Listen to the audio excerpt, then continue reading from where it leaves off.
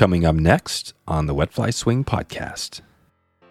So as I'm pulling this thing out of the water, this, 12-pound steelhead, this fish comes out and this is 2 bends down from the launch we put in, gets Walter's face wet when the tail gets the miss. And he's like, and you should know something, to get his eyebrow to raise, it would be like taking the Leaning Tower of Pisa and pushing it straight. It was really a neat moment in my career to have Walt Rao go, no shit.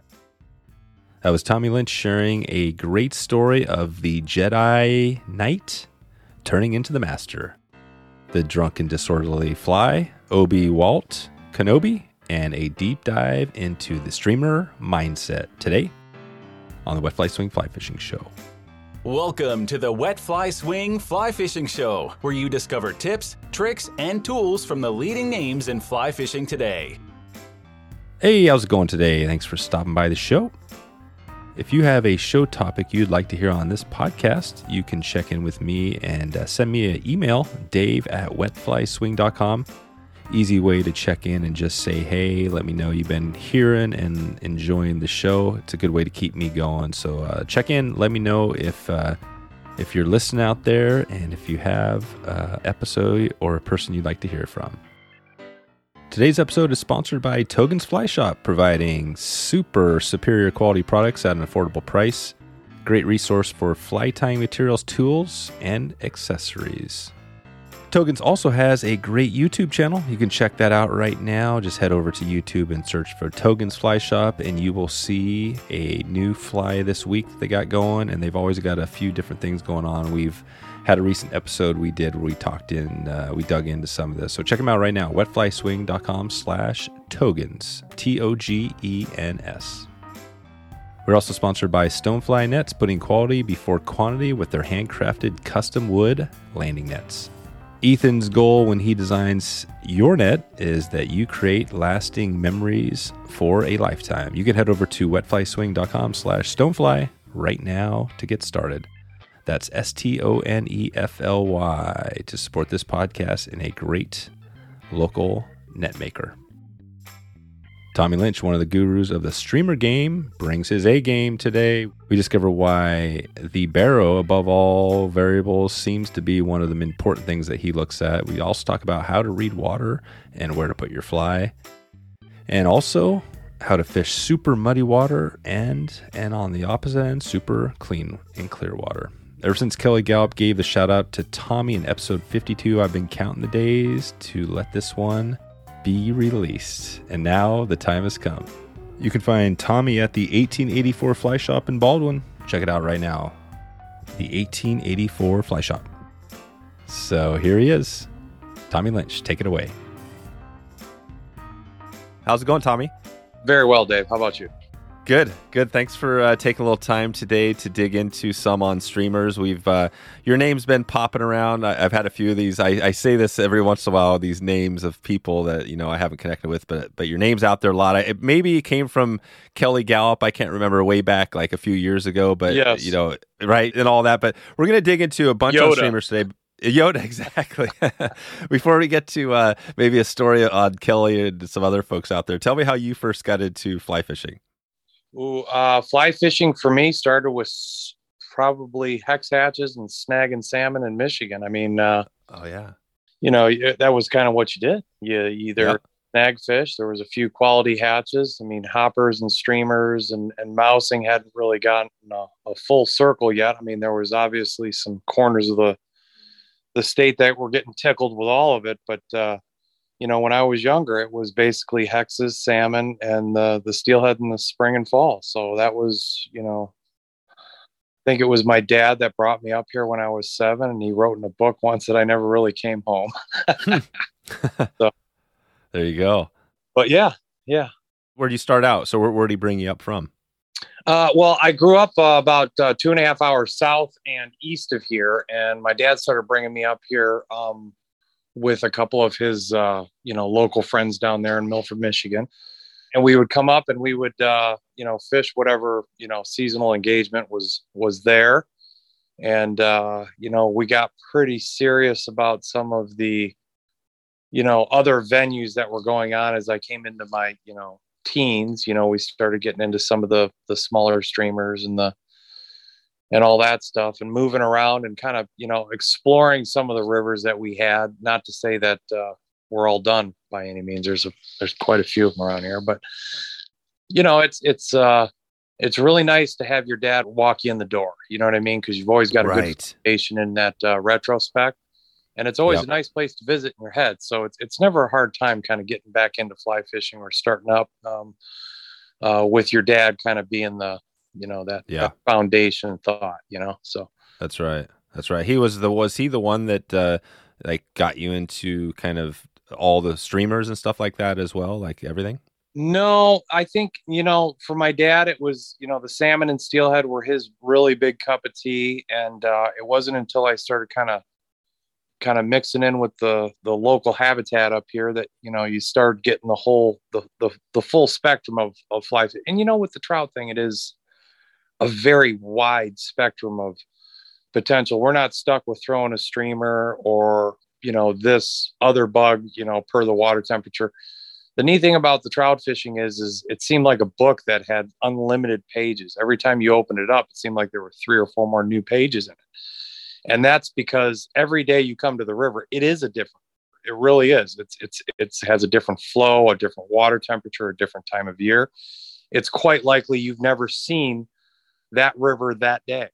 And I've been fishing this river for, my adult life. And I still can say that I still, Velcro some knowledge at some point, each and every pass I make through it. So, wow. Yeah. So you're still learning just as much as you were, 20, 30 years ago. That's the only thing that keeps it fresh. You know what I mean? As soon as you stop learning, I think for a lot of the folks that, kind of dive deep into the whole fly fishing pool, I think the real, attraction to the sport is that you can never get that 300 game. You can never shoot, that perfect. I mean, it's always kind of a bumping up of your existing skill level with a creative, knock to it. I mean, everything we're doing these days, especially nowadays with as many people engaging the watersheds and with trout, it's a cold watershed, and those are even more finite. So, having as many people engage the stream, that old saying about, 99% of the fish are being caught by 1% of the people. Yeah. There's more truth to that now than ever.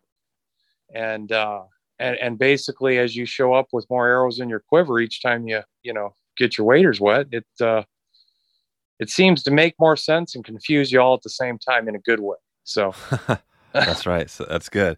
So, and then where are you at now exactly? I'm between Baldwin and Ludington, Michigan, in a town called Branch. The Pere Marquette's across the street. Oh yeah. And, I this is the home base. It's my home river. That said, I'm within the Century Circle, which is to say that there's 100 trout streams within 100 miles of my house. And, wow. So it makes it kind of like this, and we've always come to terms with the idea that, the big four in Michigan, the Mana, the Muskegon, the Asabo, and the Pere Marquette have always been fair game in their ability to not only, take fishing pressure, but be able to promote a business based around such a watershed that can take not only the pressures, but the year-round hit of being fished, because the Pere Marquette is a year-round fishery. We don't really have too much of an off season, though I would argue that I avoid that river whenever I can in January. Oh, in January? Well, it's just cold as hell. I'd rather tie some flies and get some shit done. And yeah. So that's awesome. But yeah. Nice. Well, I was thinking about going through maybe kind of I like to maybe like a year in this, the seasons, and if we have time, we'll see how it goes. But in the Pere Marquette, we talked about that, man, a while back. I think we talked about steelhead fishing on that one. But you also do, browns, and talk about that a little bit. Which species, when you throughout the year, what's your focus? Are you covering a bunch of different species out there on your trips? Well, I do have a steelhead season that's pretty strong in the fall, and the rest of the year, you could say I'm all in on the butter. It's the steelhead in the fall is a fantastic cushion for my clients that maybe are not as proficient as we would all want to be with a fly rod. And in that respect, Steelhead have always been a great cushion for I don't want to say novice or beginner or even lucky, first timer. They can go out and catch a big trout and get a really kick-ass eat without having to go through the trials and tribulations of many moons of catching that first 30 plus inch, other brown trout, because those don't come easy. And those are not afforded to too many lucky people, so much as the guy that's willing to put his quarters in the machine at all hours of the day and engage the condition. I mean, I tell you, if there's something I've noticed as I've gotten older, having 2 kids and a wife and a business, and my wife's a nurse now, and so the plate is full. And on top of the guiding, I'm still trying to find that, 18 to 25-year-old version of myself, which fished, 6 or 7 days a week, save Christmas and a couple of birthdays that I would return home for. And yep. Yeah, I don't know. You're doing it. You're fishing a lot of days per year. You got to be conditioned. You got to pick. It's like, last night the moon came out and it was going to be a cloudy moon, in which case I was getting my gear on, picking my battle, picking my window. And then my wife showed me that it was going to clear up, and mousing under a full moon just sucks. Oh, I mean, it's not that it sucks. It just, you got to put a lot more effort into the idea that the brown trout is on a surface hunt. And, with that moon, everybody wonders why muddy water works so good for streamers. It's the same reason the darkest of nights are the best for mousing. The more that trout has an ability to sneak up on shit, the more likely he's out of the haunt and on the killing spree. It's your job to identify in anybody's individual fishery, what that window is, be it a food source, a time of day. I've tried plugging in the moon on trout 1,000 times, and outside of a spawning cycle, I can't really get there on the moon outside of it's way too bright, and in the same respect, you put a cloud over that moon and now you can see what you're doing. The moon is now diffuse, turns the sky white with the clouds, and you have this like almost pre-dawn light all night. Oh, right. So you can just screw shit up because you can see what you're casting at. And the trout are still dark enough to be fully invested in whatever they might find. That's right. Yeah. So that's great. Well, I want to dig into that because, brown trout, obviously that's a big, like you said, it's a big thing for a lot of people want to try out if they haven't done it, or they want to dial in, what they have going. And you have a few flies. I want to dig into all the tips and tricks on kind of, the fishing, but you've got one fly, right? The drunken disorderly. That's one of your patterns. Yes, sir. So talk about that, because that's a big one. It's probably more than just the name, but it's got a good name. It's got a funny name. Talk about fly design a little bit, because that's always a challenge, I think, for people understanding, you're behind the vise. What are you tying? So let's go down that road for a little bit, and then we'll take that fly into some fishing. So what do you, if somebody's listening here and they want to tie up some streamers, what are you thinking about? How could you help them as far as the design? How are you thinking about fly design? Well, and I'll go right back to what I was saying about, how finite the rivers are. You've got more people engaging. I mean, it's like the White River in Arkansas. When we first started going down there with the big streamers, and those fish were naive to the tech. I mean, it was just flat naughty what we were getting done with some of the guides down. I mean, if the boat went through a pass without a 2-footer, we were doing something wrong, and that was how it was for the first few years. And, the last, and we ended up going down there 7-8 years, and we still go down there, but not as much for the streamer as the night game, just because it's still fresh and awesome. But the streamer game does run its course to a certain, I mean, you have a grace period of wising fish up in a watershed.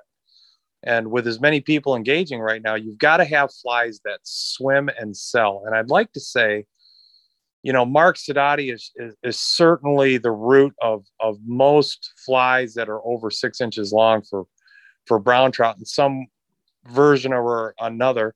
And I can't say that I didn't fish a sex dungeon and a zoo cougar like I wasn't blue in the face most of my childhood. Yeah. And, seeing, Blaine's, the game changer. Yeah. I mean, you want to know the magic in the next generation of flies. It's not some hunk of frickin' new material you can put behind some barbell. I just don't think that gets us there anymore. The sales pitch has always been very clear to me when you talk to a rappella fisherman out there, who, mind you, is just fishing artificial. He is fishing a big pen with a yellow eye. And that man can go out there with a number 11 black and gold every day of the week and slay fish, which tells me that, is it the pattern color? Because if you ask him on Tuesday what he's using, it's the same thing he used on Friday. And he's still catching fish. So I've gotten away from the idea that color and all that stuff is the big sales pitch. And I'm more against the idea that you can trigger any would-be or existing predator into that full, predation, as long as you're willing to kind of tip them over. And I say that because I class up 3 fish in the hole. You've got the holders that sit in the ditch.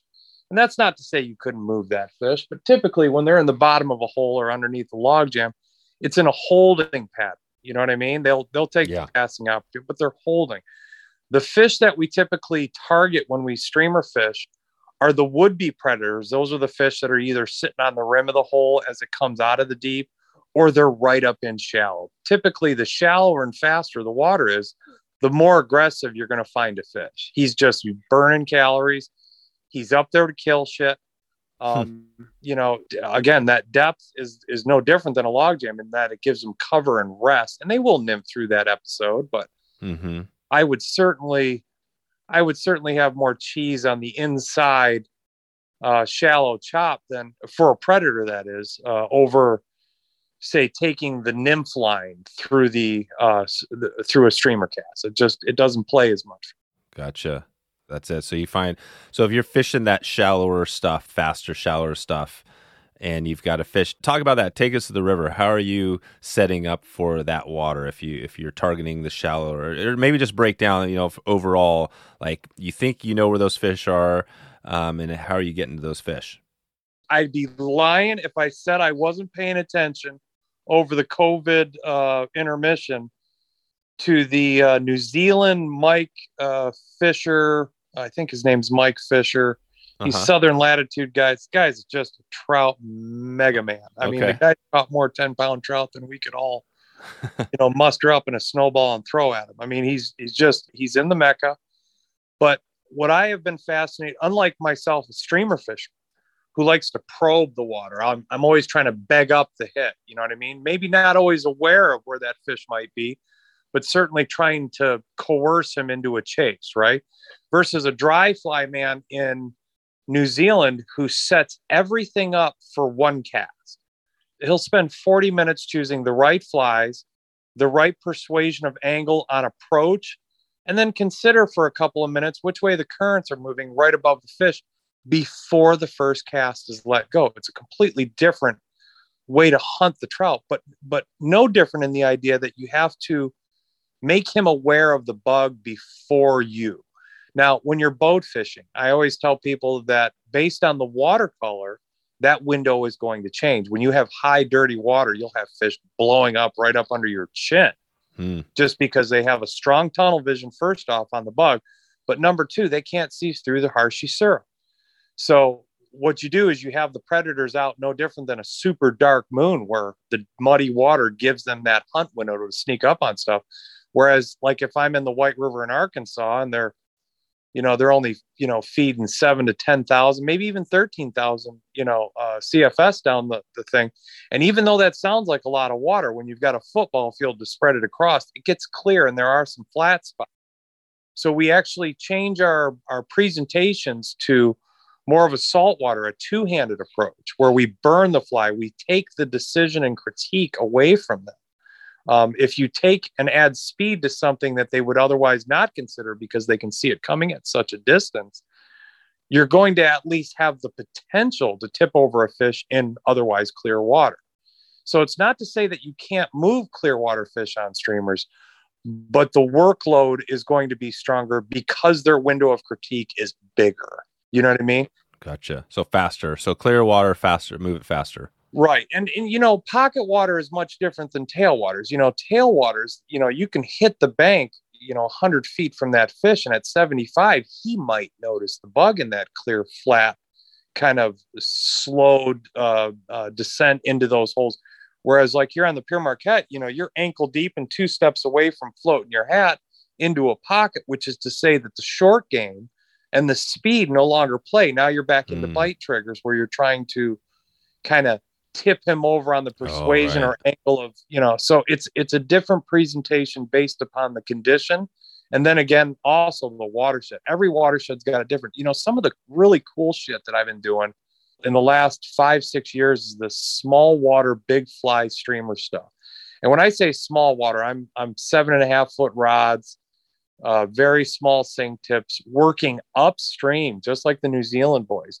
And what you'll do is you'll come up on, as you're wading up through these rivers, and sometimes notice a boulder that has a butter hood ornament on it. You know what I mean? And instead of otherwise spooking that fish while walking downriver, the upstream, because they have that look and that persuasion in the upstream forward of them, they don't notice as much behind. So I've gotten within, say, like 10, 15 feet of these fish before I can, regress, take 4 steps back and throw them a 4 or 5 inch fly and make them chase it to my ankles. And, Jeez. It's really cool to get that kind of visual, Yeah. And so sorry, I'm running off. That's amazing. No, that is it. I mean, it reminds me of fishing for like coho in Alaska. You know what I mean? You're stripping these things right into your feet. I mean, that seems pretty crazy with brown trout being able to do that. But well, for the flies, you mentioned the clear versus dark, and obviously conditions. I want to jump into that as we go, on that. But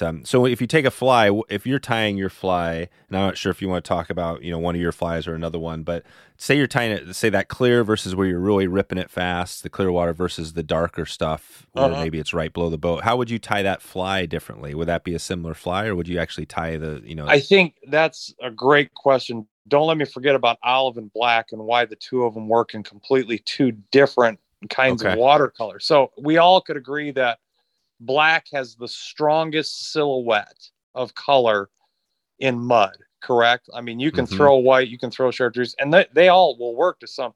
But if you're trying to give a fish a target in muddy water that's hard to see through, black sticks out more than anything. In fact, I think the science guys actually said the color was claret, which has a little red within the black. I guess that is the strongest color spectrum for fish to find within that dark, muddy water. Now, in that same perspective, I would also tell you that fish in high, muddy water is not out in the middle of the river, nor is he off the wall of the hole. He's right against the bank, because if it's that muddy, it's typically blowing water, in which case the fish's angle of predation changes. When the water's clear, they're looking kind of laterally through the water column into that olive, green, aqua, whatever your watershed might be. Whereas in the muddy water, they start looking straight up. They're using the light of the sky to try and find something, which is why when you're fishing like a black leech or something like that in dirty water, often you will get that hit as you're lifting through the column, because the fish's target is more relevant as it gets closer to the light. And they'll crush it. You've had them come right out of the water for it. You know what I mean? It's pretty fantastic the way that kind of sizes up. Now, olive being close to black in our eye perspective, why does olive work so good in clear water? Well, if they're looking laterally through green and aqua blue waters, that greenish or light greenish or dark greenish olive kind of diffuses into that, and it builds what I call the curiosity. The curiosity is what makes them turn those peck fins. If you can get them to turn the peck fins, like break off of their hold, you're pretty much, I'm not going to say it's your fish to lose at that point, but if they break their hold, they feel like they should be paid for it, because it's going to take more work to get back there. So the curiosity in that olive being one of the stronger clear water colors that we use, especially those lighter olives, is only because they can't find it that well. Whereas if we threw black into the same situation, it would almost become too offensive. Right. It would be a turnoff. So whenever we're choosing these streamers, and don't get me wrong, I'm going to tell you first and foremost, the mainstay of that wedge dig, deer-headed, awesome, swimming drunk, the roots of that come from a Rapella, and why they whoop our ass every day of the week. You know what I mean? I mean, if it smelled like a fish and tasted like a fish, I could walk away from that. But having that simplistic Bic pen outfish us with that. Right. Shut up.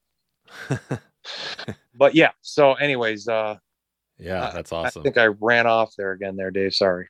This is perfect. I think you can go on these rant. Well, I'll call them a rant because they're good rants, but I love this because all these topics are, I mean, we can just go super deep into them all. And today I kind of wanted to dig in like you're doing and maybe keep us rolling along because I know there's some folks out there that maybe, want to get more of a bigger picture. And I'm thinking of the Pere Marquette, which is cool. And you're talking about these two things, right? A bigger river, maybe more color. You're fishing it right below the boat versus a smaller river where you're walking, wading, and you're fishing, and you're talking about color here. So the question I have, if you are in that boat, I mean, are you doing that throughout the year? Are you fishing like equal amounts boat versus weight, or is this, or what's your daily look like? Well, obviously guiding and wading is not, something I do a ton of. I've got some regulars that I can get into that tighter stuff that I've already whipped and beaten into incredible anglers that can, fish in a corridor as tight. Cause this isn't Montana here in Michigan. We got fucking trees. So right. You got to have a certain client that will be able to not only fish that water, but fish it without getting frustrated. Right. And you're never going to have a good tip or a good client, well-being if he's always frustrated with, you got to walk before you run, I guess is the best way. Yep. And a lot of people would think that would be, the 80-foot bomb cast on the White in Arkansas. I would argue that fishing the 25-footer upstream in the Tag Elder Gap, in a window that you don't get to choose your backcast region so much as deal with the one that you're given. You want to know the roots of good casting. It's got nothing to do. I mean, I can go long. I can make backing not skip out of a fly rod as good as anybody. There's a few guys that'll whoop my ass, but for the most part, my cast has been made not because I could go long off my right every damn day of the week. It's because I couldn't. It's because I was forced to find all these different angles of persuasion and figure eights, gravity loads, underdogs, all these roll casts, snap. We've modified between spay fishing, generalized roll casting, and back casting an array of different arrows in the quiver, because the more arrows you have in the quiver, the more water you afford yourself. If you have to wait for that spot that has an open window off your right side, shit, you just missed 3/4 of the river I've got you in right now. Yep. That's it. So you got to be ready. You got to be ready to cast, to flick a thing over your right shoulder or a side or cast, the left shoulder or the, I mean, you got to be able to kind of, you got to adapt to the fisheries. And, going back to the big waters, everybody's wants to, if I had $1 for everybody that's called me up and said, what is your favorite streamer line? I go, that is such a weird question because I don't have an answer for that. Everybody's always asking me that, and I can't give an answer. Like their best fly line. Yeah, or first and foremost, I'm an airflow man. I think it's really cool that you can't trash your lines with DEET and sunscreen. I know. They've kept Joan Wolf in mind. There's triangle in many of their line series. I believe that the Titan Taper, Skagit, and even some of the Euro aspects of this whole industry we're kind of dumbing it down a little bit, more about selling something on a parking lot than we are teaching people how to fold a fly line and cast it versus shoot it, and flick it, and all this underscoring. Well, what makes fly fishing? It's supposed to be harder. It was never supposed to be easier. If it was supposed to be easier, we get night crawlers and a spinning rod and get it done. That's it. We come back to that occasionally on what makes it fly fishing, because the Euro nymph, that whole thing changes up a little bit. But it seems like the casting is a part of it, right? If you're not casting a fly, it seems like maybe you're not fly fishing. Would you agree with that? I've always said it like this. I've always said Euro nymphing is a deadly, terribly productive way to catch a fish on a fly. It's also a very poor way to learn how to fly fish.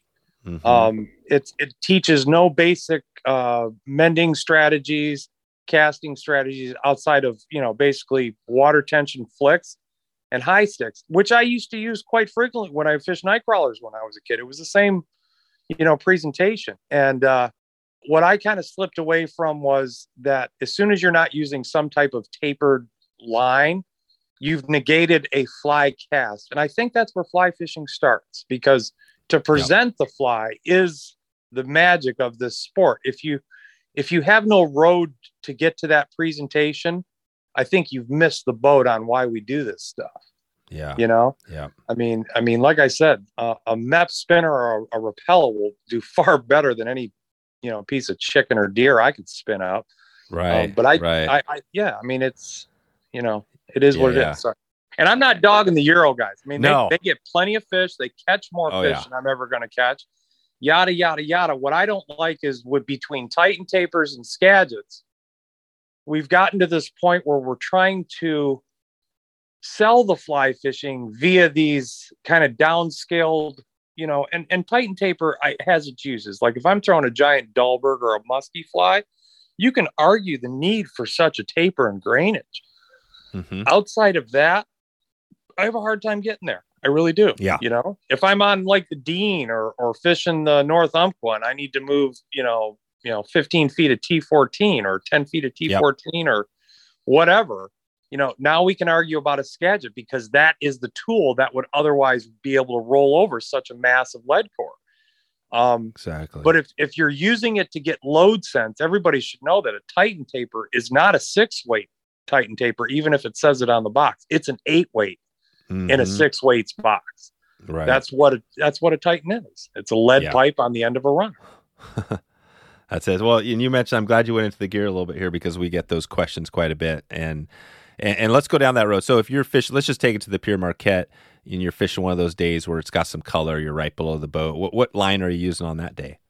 Well, and I love the questions on the lines because I have, the OCD lets me fall asleep thinking about this shit. So yeah, nice.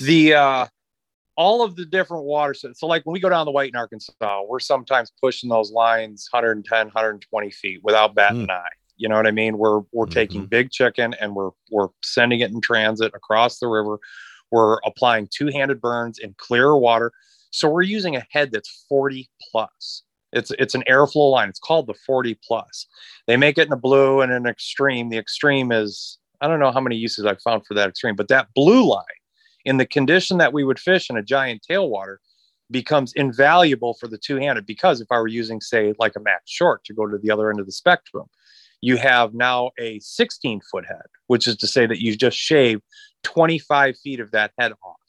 And you've compacted all of that lead core into a shortened area, which is great if you're bank beating. You know what I mean? Like if you're just trying to get the wall right out west and you're not worrying about the rest of the 5/6 of the river, you can just work that bank, because out west, when that water's kicking, the bank's where the money's at, right? And you could say, what do they say in Argentina? The difference between 4 fish and 40 fish is 4 inches from the bank. So every time you kick up the flow out in the center of the river, it becomes a bank game. Now, when they shut the water off on these tailwaters, they become flat and they become clear. Where you take that critique and that consideration from a brown trout is in speed. You have to do it in speed. You have to take his consideration and shorten the whole time and force a reaction instead of that consideration. And when we do a 2-handed burn, I mean, it's, I'll tell you, you want to see a brown trout be all he can be, make him chase something that he can't catch. That's interesting to see that kind of hatred for a fly. But I would also tell you in the same sentence, as many fish as we may move, roll, and get following on that clear water scenario, because of that clear water, we are working against the grain out of the gate, because that isn't a hunting window for him. We may be able to tip him into that predation mindset, but as the water darkens is when he feels his opportunity to really start the feed bag opening. That's, everybody looks at a muddy river, with a dry fly rod and says, fuck it, let's go home and drink scotch and smoke cigars. And I'm thinking to myself, let's get the meat and get her done, because that's when the big guys are actually out and vulnerable. I mean, in Michigan, we don't have some, 200-yard gravel bar where even when the fish is, not on step to kill shit, he's still nymphable down in the ditch, right? Michigan, they're up under some undercut bank, under some log jam, so far away from, I mean, it's Dr. Seuss's Bad Dream where he's hanging out. You can't get a fly to him. There's no presentation to a fish like that. But if the conditions are right, he moves out, and that's when he's vulnerable. Gotcha. So that in those conditions, so when it's muddy and nasty and raging, you're not afraid. You're heading out there. You're getting ready to go fishing. Oh no, the game is afoot. No, that's go time. I mean, that's like, okay, let's put the nymph rods away. We can even put the larger dry flies away. That's not to say in the summertime that I don't try and make a gigantic hopper or some big golden stonework but that's when I've got a foot or two of clarity in the mud. You know what I mean? When that mud comes down, I mean, the banks are bleeding night crawlers. I mean, the Elodea mats are just releasing all the dead crawdads. I mean, there's food abound. It is his job. It's not a consideration for him at that point. It's his job to get his ass out there and get his protein so he can slip back under that log jam when the water does clear up. And take a breast. Yeah. Right. That's it. Gosh. So basically you're loving it when you got clients coming in and you got a lot of rain or whatever, the river's coming up. I mean, are you fishing on the rise, whether it's kind of coming up or at the top or heading down? It's all good. Yeah. So I'm indifferent to that whole up and down on the water. I would say that when the water's rising, you're going to get the best bleed from the night crawlers from banks, just because, you've seen after a thunderstorm what your yard looks like. They're just popping out of it. Here's a quick break for a word from our sponsor. Daddy Flies, established in 1928, is the oldest family-run fly shop in the country. I'm excited to continue digging in here because Daddy is going to be coming up on the podcast soon. We're going to be jumping in and answering some of those old historic questions you have, some on the history of the Catskills area and the dry flies there. That's going to be a fun one. Daddy has been providing quality and service since 1928, and it's their tradition that they just keep going strong. Located in Livingston Manor, Daddy is your welcoming place on the creek or online. Their retail and online shop has a large selection of flies, materials, fishing gear, books, and more. And of course, they offer fly fishing and casting lessons as well as guided trips. For more information right now, check it out, Daddy Flies. That's wetflyswing.com/Deddy, Dette. Or you can give them a call right now, 845-439-1166. And this is a great way to support this podcast. Click over, give them a ring, say hey, let them know you heard about them on this podcast, and you will be supporting and providing some value and giving back. I appreciate it in advance. Okay, back to the show. The question is just, and this could take us into the water, the different kind of variables in the water. But, when you say the water's coming up, if it's on the rise, a quick rise, it just dumped the night before. Are you getting fired up and thinking like this is going to be a great day? Or are you thinking like you want it on the down? It's already up and then you're looking at that hydrograph. I'm not a down or an up. And you can get it so muddy that it's just not, feasible for good fly presentation, but that's a certain kind of blowout. You know what I mean? So anything shy of that, the game's on. Now, when you ask me, would I fish at rise, fall, level, whatever, I'm more about that barometric in that window of any muddy water. So I've had days where I thought it was going to be perfect. You know what I mean? Be it the water color, the time of year, the water temperature, yada, yada, yada. You plug all that stuff in, it just doesn't work. The only consistency I've had on bite enhancement, which is to say that even when the water is muddy, to some level, you have some predators out because it's muddy. Now, what discerns that day from the day where you'd swear a bare hook works is I really think it's a barrow thing. Those swim bladders on those fish are terribly sensitive. And the only rhyme or reason I can come up with bite windows is a low, flat barrow. And the day the barrel hook works is when it drops and flattens a second time. Anything under a 2980 into a flat, and I'm saying like 9 times out of 10, if I have a bite, which is to say, if my client has a certain skill level, he'll be moving X amount of fish on a particular day, right? Mm-hmm. So if he's moving so many fish inside of 25 feet, I can still plug that in and say a guy that was moving 40 feet might roll triple that count. But you can still see that potential in that skill level. And whenever I see those bite windows come and go, it seems to me that it's not on the fall and it's not on the rise of the barometric. It's after the fall. Like anytime you get a stabilization after a fall, there's something about that window, the pre-existing storm coming in. Yeah. I've had days where the water's gin clear and the sky's blue, but there's a thunderstorm 40 miles east of or west of us that starts messing with the barrel and the fish just go on. But I've had, like I said, where you go out there and the water's nice and dirty. It's got a nice stain to it. It's spring. They've been killing salmon fry. Yeah. And gone out there and caught not what I would have expected. But anytime I plug in that good day of fishing, if you look at your watch, which I often do when that's happening, is you can see that stabilization of the air mass after a low descent. Now, as soon as it starts rising, which is to say, as soon as it starts raining often, the barrel starts to rise again. I rarely, if ever, have found a good bite window on that rise. And I don't like it on the fall either. I don't like the rise of the fall, but those low flats, those seem to, I've just got a lot of data that says that's the right window. That's it. So above all else, the barometric pressure above, like whether the water is rising at some level or the color, you're really going back to that pressure. That's something you've seen.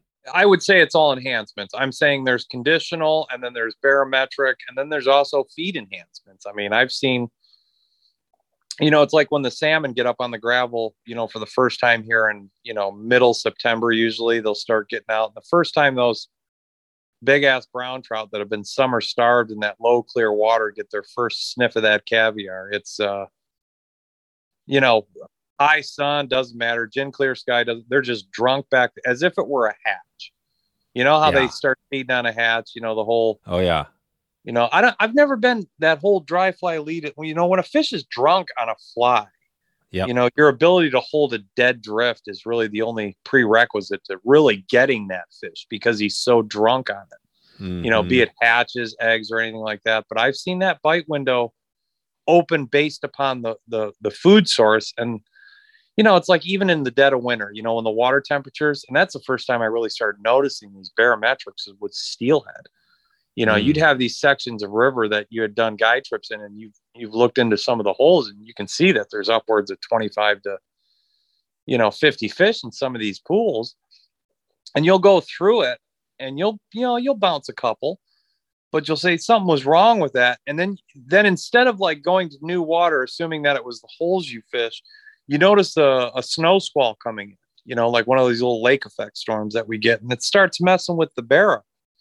So instead of going to new water, you go right back up to the top of where you didn't do as well in that, say, 3/4 of a mile that you gave it the college try. And you go right back through it and you bounce 10. There you go. So, and if it can't be water temperature, it can't be a food source, everything's frozen, and the main seam, I mean, not the river itself, but the banks are, it gets cold here in Michigan. So, it's right. It's just neat to see those windows kind of, and steelhead don't have a fraction of the critique that brown trout do. Yeah. And nobody likes brown trout because nobody likes brown trout because they're easy. They suck. They are moody. They are critiquing. They're event based.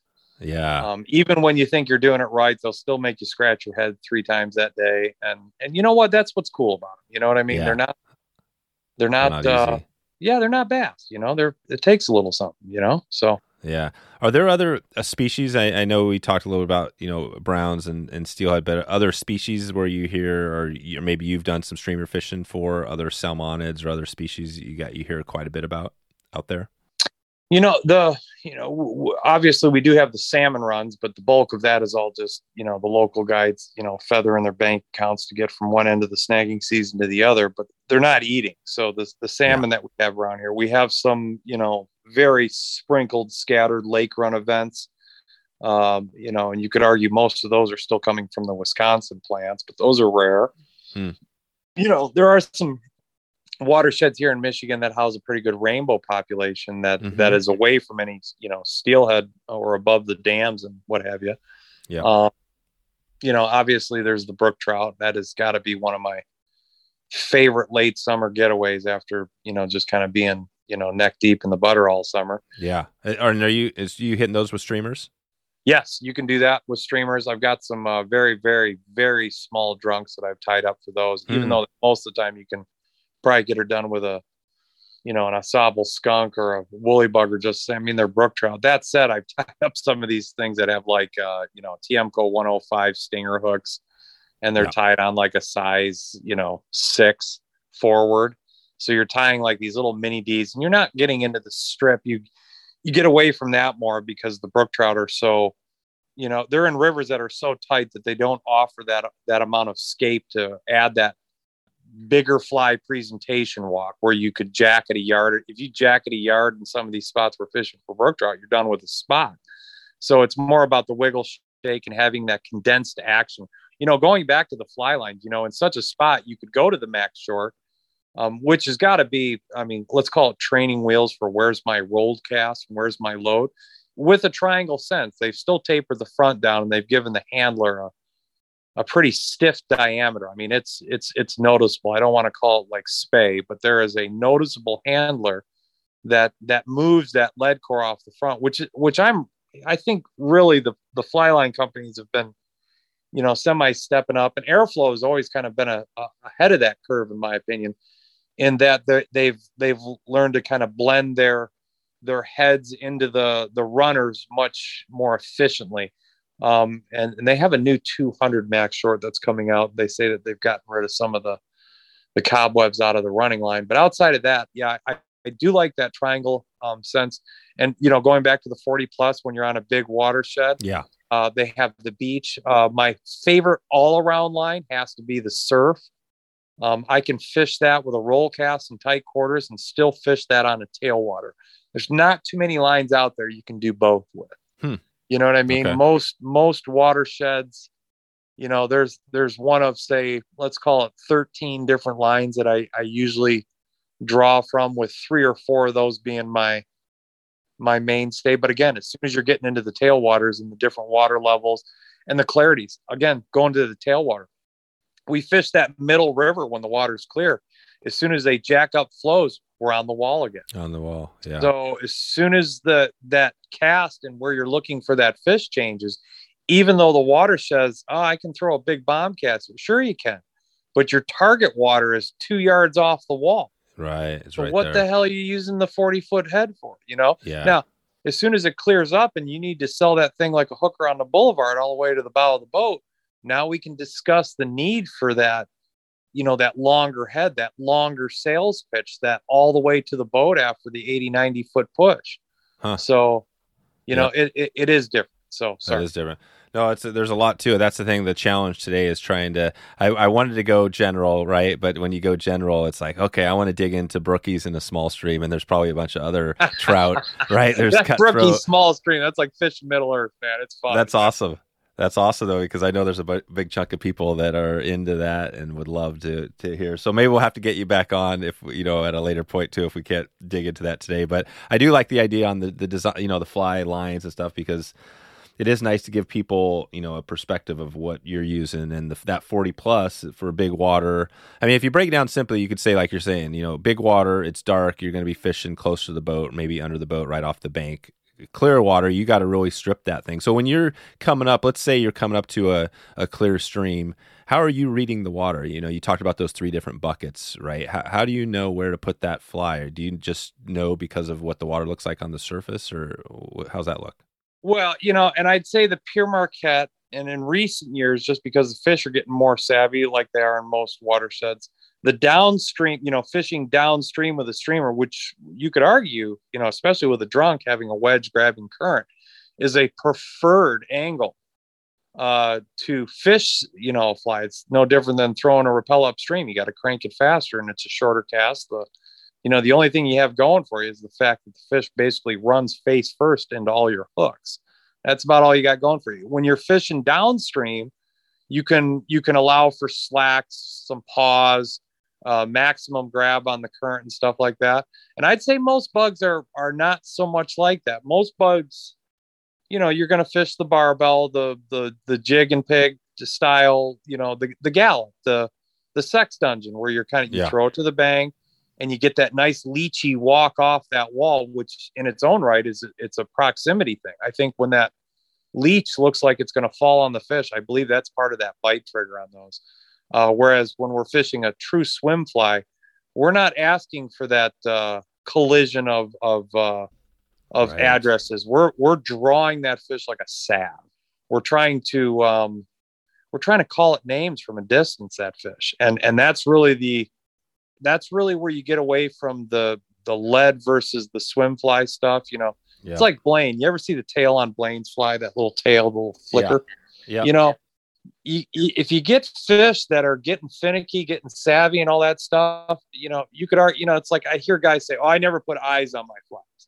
And, 10 years ago, I would have said the same thing. I really would have. And the reason being was the critique that these fisheries had back then was far less than what it is now. Here's where I'm at with all that. How do we make the fly swim? Is it worth putting this much time in it? Yeah. Should I put all this other stuff? Right.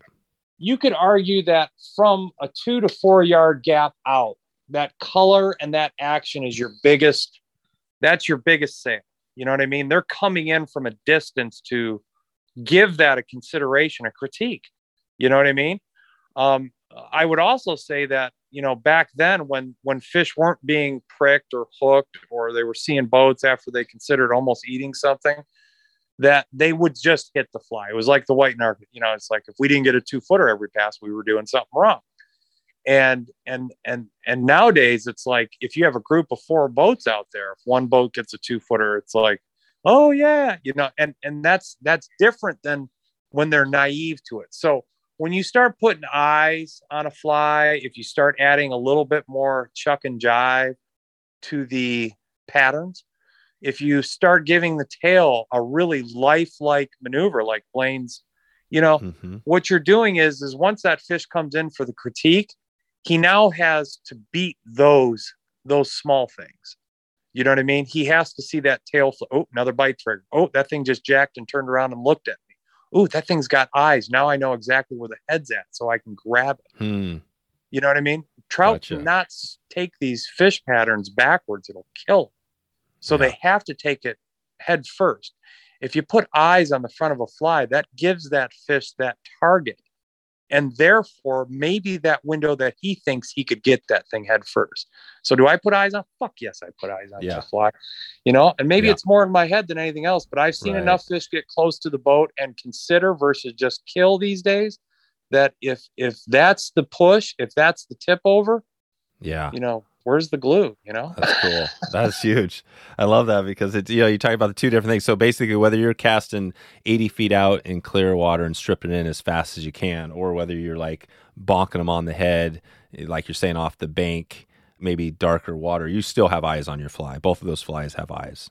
I would, and you could argue that in that darker water, that critique is coming down just because the feed bag's on and they can't see as well. So they're more on an instinctual grab versus a very, considered one, but I've just seen too many fish in the last decade, instead of just, swiping at the thing 4 times and getting it on 5 on one cast.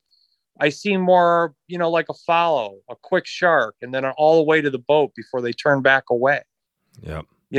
They didn't always do that. Given brown trout have always been a little bit higher on the bar as far as their sensitivity to the wrong of things, but it would usually get the better of them back in the day. You know what I mean? That got that opportunity that outweighed whatever you may not be doing right to the bug that would otherwise, turn him away. Nowadays, it seems like they come in and they give that critique before any kind of suicide. And we all love suicide fish, where you throw it on the bank, you make 2 strips and the fish just commits suicide. What I'm talking about is all those fish that everybody's ignoring.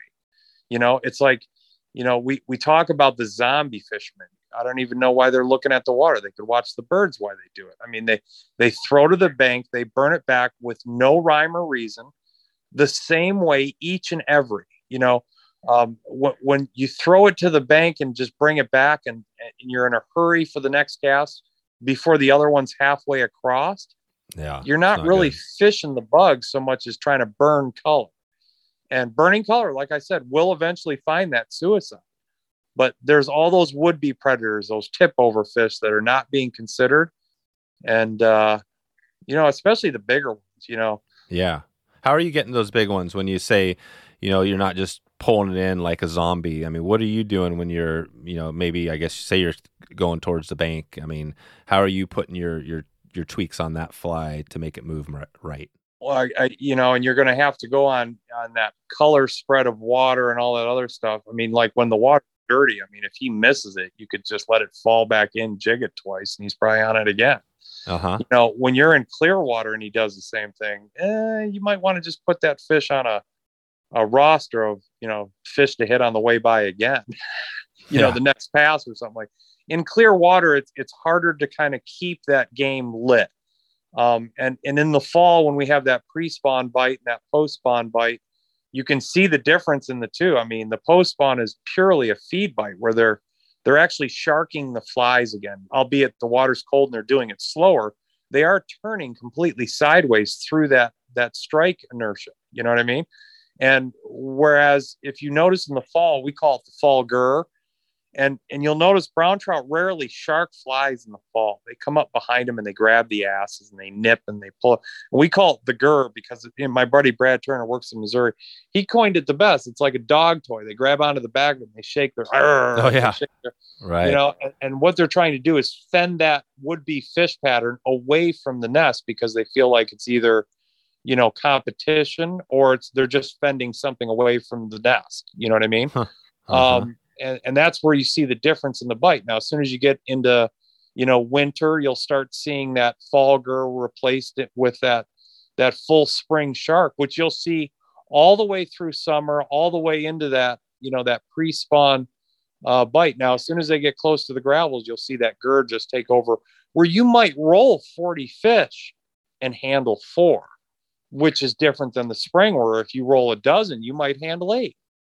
Right. So it's a different motivation, even though you're using the same shit.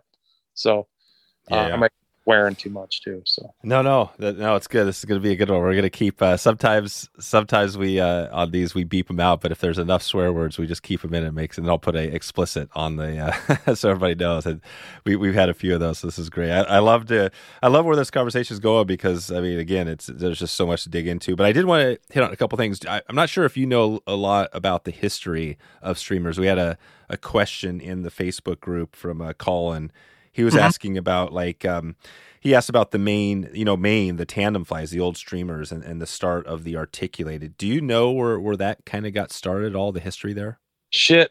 I mean, I really couldn't tell you. I mean, I started fishing sex dungeons and rattlesnakes. So you started with the Kelly Gallup. Was he the guy? No, I could say that my first articulated flies were up in Alaska. We were using strip leeches for the Alaskan rainbows up there in 92. That was when we started, and I'd been a big fan of the Zoot Cougar before that. Yeah. And obviously we came back to Michigan with all that strip leech technology and we tried to make fish patterns out of the leech and we did okay. And again, the fish were a bit more naive then. We put big dumbbell eyes, do some palmering and then leave the tail long. And then there was a sex dungeon that was really nice, especially on the smaller rods. As far as the articulated flies, man, I couldn't really tell you. I know there's some stuff that was tied on the East Coast for, a lot of the roots of some of the big flies for streamers of brown trout. If you really draw the lines way back. Yeah. I keep hearing of the striper boys. The striper guys were the first guys that were getting into those, what we considered bigger flies back then, the Mark Sadatis and stuff like that. These guys took, what we thought was a big fly, which was like a big strip leech or a dungeon or a rattlesnake, which was, a respectable, 3 to 5 inch streamer. And he showed us a world beyond 6-8 inches. And since then I've got drunks that are in excess of a foot long. Really? And we tied some up for muskie that were 14. We put old long worm hooks on the rear to compensate for the length. We used coke feathers so that we, encourage just the most massive of wide. I don't know if you know what a coke feather is, but it's not schlop.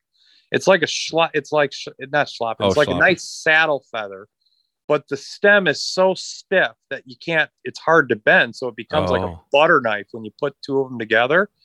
But what that encourages is just a sinister wide glide. We put them on side eyes.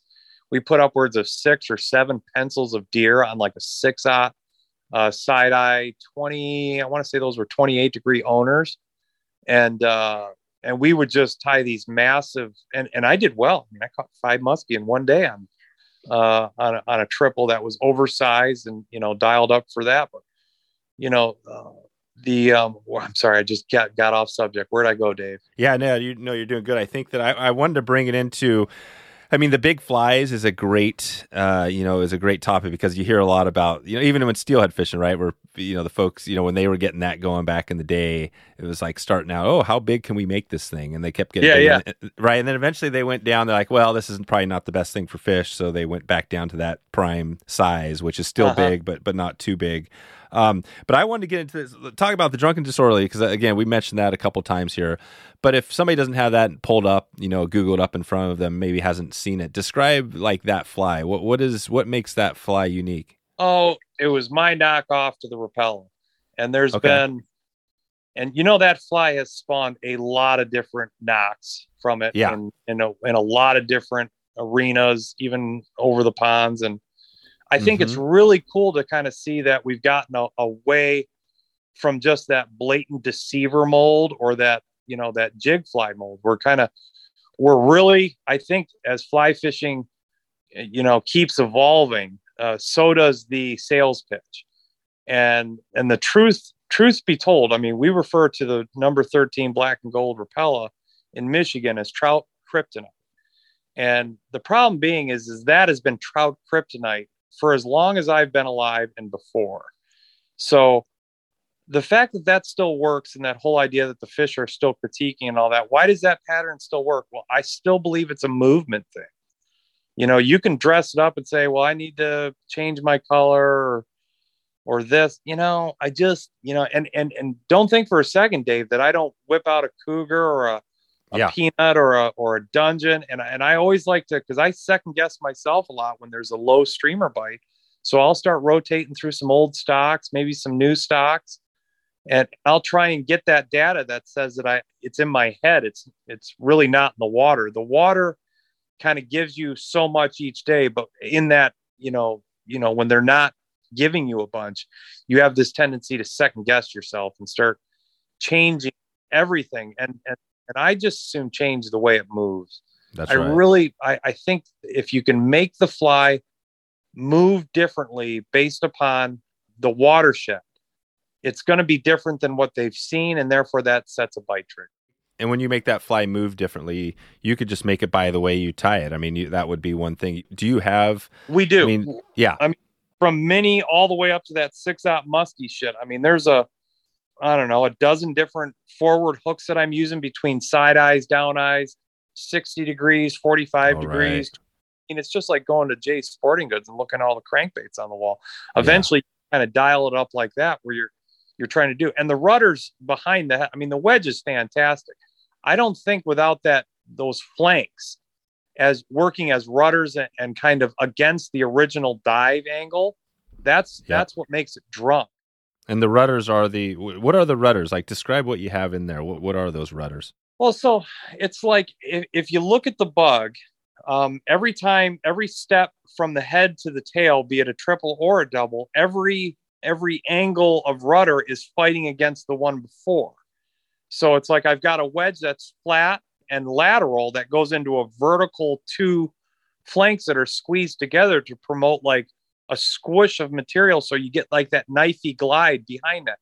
So that creates that jig and slide. Whereas the back end is kind of cougary, where you put that flank on the rear tail so it shimmies side to side post the long shank jab left to right.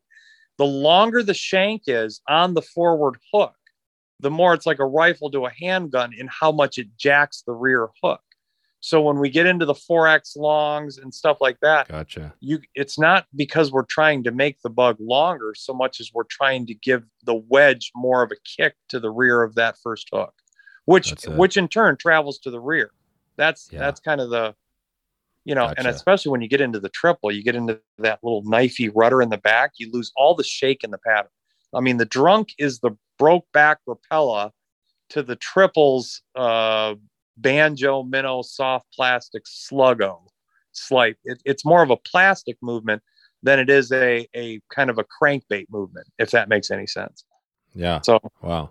So there's a lot here, and obviously the way you tie it. And so if somebody was listening here and they were wanting to go out and hit the water, what's a few tips to give them? I mean, could they just pick up a few of your flies? And it seems like there's a lot of different variations. What would you recommend if somebody wanted to just get something and get out there and give it a shot?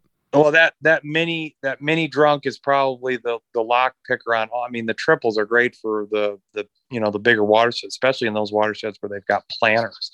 I mean, half the time we're tying those triples, we're trying to mimic the planter rainbow is sometimes, put into these watersheds. I mean, you ask the DNR guys here in Michigan when they bring over those rainbow trucks at Hodenpile, what you doing? And the guy will say, feeding the browns. There you go. That's it. So that's a good time to get out when they're planting the fish. No, I've tend to avoid that opening weekend or anything around of it, or at least in those watersheds that get it, just because you get a lot of the little worm guys that'll show up for that weekend or whatever else. Oh, gotcha. I will tell you this: down in Arkansas, I mean, those trout down there have become so accustomed to eating the rainbows. I mean, I could tell you, I probably heard a half a dozen different stories about guys just basically throwing casts off the back of the planter truck and they pull out the end of the world. So. That does happen. That's no different than chumming, I mean, it's just a bigger version of it, Right. But I mean, as far as the drunks, I'd like to tell you that there's one foolproof way to fish them all. I mean, there really just isn't. I would say that there's very little rod, influence on the bug. I would say that. So you're not doing the Kelly, like the Kelly Gott mentions using the rod to work it a lot. Right. Well, I mean, like when we're using lead, and I think Kelly has one now, the flatliner, which I really like. And I'm not sure, I don't think there's lead in that one, but I like the way that one moves because it has that kind of lateral leaf in the wind kind of spin off. It looks like, but you're right. When you're getting into that lead-headed anything, I mean, it's a jig fly. I mean, you can put whatever train and material behind that you'd like to, but as soon as the head is falling post your lift, it's still jigging. So it's just what color leech or fish are you trying to jig? So Gallup or Kelly's Tet, and I was just over at his place last week. I had the boys out in Yellowstone. The lift and strip, especially for Kelly, because he fishes that Madison, which is a very wall-associated streamer fishery. You could say that 90% of the fish are within 1 yard of that Madison River bank. So having even the style of line that he just, he took his original Gallup long, the 30-footer, which I loved in the 250. And then he put this little excess amount of lead core on the very tip of it, which suits for his river. I haven't really found a use for that line, but what he's trying to do in that Western Prospect, which is try and get that sink tip immediately into that water right off of the wall, because his sales pitch is 3.5 feet wide. You know what I mean?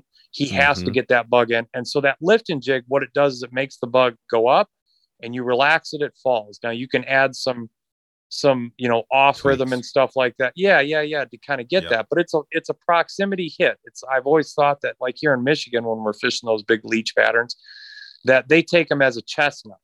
The chestnut lamprey we have here, which is a native, and it's not a sea lamprey. It's not the giants that have kind of attached themselves to the salmon out in the way. These are tiny little things. They're like giant night crawlers. And they typically have this olive, brown back with this like creamy gut. And these little chestnuts will attach themselves to the brown trout, and the brown trout eat them as much as they're eating the brown trout. And when you have one of these leeches in proximity about to fall on top of a fish that's in that, that state of pause or just holding, or maybe he's, set up as a predator, but when it falls on him, it forces him to kind of react to it. It's like, I eat that thing or it's going to attach to me, and so I think when we get back into that swim fly stuff, you're not really working the fly direct anymore. Whereas like with the Gallup, it is a direct lift of the bug via the rod. With the swim fly stuff, you're working the line. The rod is taken out of the equation. You're trying to put as much shock, off rhythm, and action into that fly via strips and loose finger. I always strip with an open finger. The post slack following a strip is more deadly than your strip itself. The dart forward isn't nearly as cool as the four ways it recovers following with a swim fly. Right. If you allow a swim fly to swim, it has 4 ways to your 1. If you're stripping with a taunt finger and trying to gather line as fast as you can, you've missed the boat on what a swim fly is. Right. So you strip fast, but then as soon as you stop and go back to before your next strip, you're letting it. Are you doing anything, or are you just pausing and letting it do its thing in the current? And I love where you're going with this, because this is that mindset that most of my guys have when they come into the boat, where there's this primer. The idea of fishing a swim fly is in the water that it's in at that moment. Mm-hmm. So, one of my clients coined something that I still use it on all the rest of them. He says it's like jerking off a gerbil. It is the shortest, sharpest pop that you can make with 2 fingers with an open finger strip. What it's doing is it's promoting that wedge to dig and then get that yaw or right or left or chuck or jive or wide, whatever you want to call it. But as soon as you pull the wedge, you've depressed the U in the sink tip. Nobody factors that in when they're using a good sink tip, is that there's a U in that line. Mm-hmm. The sink tip on a swim fly typically is deeper than the fly itself. That angle is lost the moment you go to a long strip maneuver, because that U relaxes and whatever depth you may have achieved before it is now gone. So, quick. You have to fish. I mean, it's the same, it's like Kelly. Kelly likes that really short leader to the jig fly. That makes sense, because he's getting a direct action to that fly's head with the rod. When I'm fishing, I typically try and stay in the longest leader that I possibly can, given the watershed. On the Pere Marquette, that might be 8 feet, 9 feet, and in some of the upper sections. And in small water, I might even drop that down to 6 feet. But when I go to places like the White in Arkansas, I might bump that out to 12. The less diameter close to the fly of that, if you have low diameters coming into the head of the fly, the drag of that water on such a long cast is lessened and allows for a slack post strip that wouldn't be there if the fly line were within 5 or 6 feet of the fly head, promoting that constant drag and no swim. No. So you want that. So you want, let's say that 8-foot leader, if you have that on the Pere Marquette, you're fishing it. What type of leader? Describe that a little bit. What are you using there? I love the taper down. I'll come from 35 or 40, depending on the color of the water, butt section, into like a 30, then a 25. And then for a tippet, when the water's muddy, running 20 pound isn't out of the question. Most of the year, 16 pound. And based upon the size of the fly, you should always dictate what would give that the most neutrality in that post strip. That's something else. A lot of guys will put on straight Maxima 12 pound, which, let's face it, has the same diameter as a 20-pound high-grade fluorocarbon. You know what I mean? So you can say all you want, I don't need that expensive line. Well, mono floats. Fluoro doesn't, and it's much more invisible underwater. Number 2, it doesn't stretch as much, which gives you a hookup when that fish turns and pricks you when you can't even see him down deep. Might give you the edge on actually getting the knife point in versus, feeling that prick off.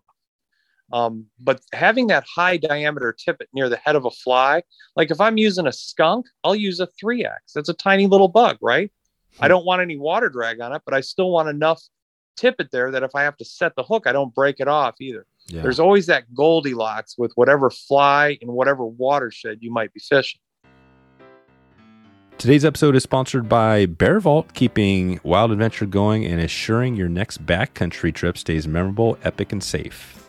They build a rugged polycarbonate locking canister that keeps bears and other critters out of your food. And they've been working behind the scenes now. I know I just talked to Grant, and they've got a couple of new products coming out here, so you got to check them out. I know one is a small version of what they have going. So if you wanted to check in with that and see what that looks like, you can go to Bear Vault right now and check it out. I know I've had a number of times in my lifetime where I've been on trips, and keeping critters and bears and animals out of the food is always a struggle. So if you're either hiking into the backcountry or going to be around some areas where you're worried about wild animals, especially bears, the Bear Vault is the product you need. Believe it or not, food storage is a very important consideration while going into the backcountry, hiking, fishing, camping. take that Bear Vault. And if you remember on a past episode, it also doubles as a stool. Add Bear Vault to your backcountry fishing trip today. Check them out right now. Bear Vault. That's wetflyswing.com/Bear Vault. BEARVAULT to support this podcast and a great solution today. And in the clear, when you're hitting the opposite, or if you're on the clear stuff, are you still using a pretty good, pretty hefty 3X tippet? Oh, well, with a drunk, I'm never using 3X. With a drunk, it starts at probably in my lowest demeanor, maybe a 0X. Oh, wow. Yeah. And that's if I'm fishing some really tight quarters and it's clear, probably fall, just because that's the only time I'd fish water that clear with streamers. Yeah, I was just thinking on the as we finish off this leader conversation, again, it comes down to clear versus dark, that sort of thing. But in general, you're fishing the drunken D. What does that tippet look like as far as, I guess you could talk the X? Oh, so I'll scale down. So, and there's a great primer for that. I do, like, when I go to those bigger watersheds, I'll start the butt section very short. And then the tippet going into the bug is the longest piece of the leader tippet system, because I'm trying to minimize the drag on that fly head. Yep. And use the thick butt to turn your fly over, but then keep a long tippet. And if you're allowed to pick up 35 feet for your back cast, that's not a big deal, is it? Right. But if I tried doing the same 12-foot leader, if I was in some small water, that'd be like 1-800 suicide. Like Euro nymphing. Yeah. Yeah.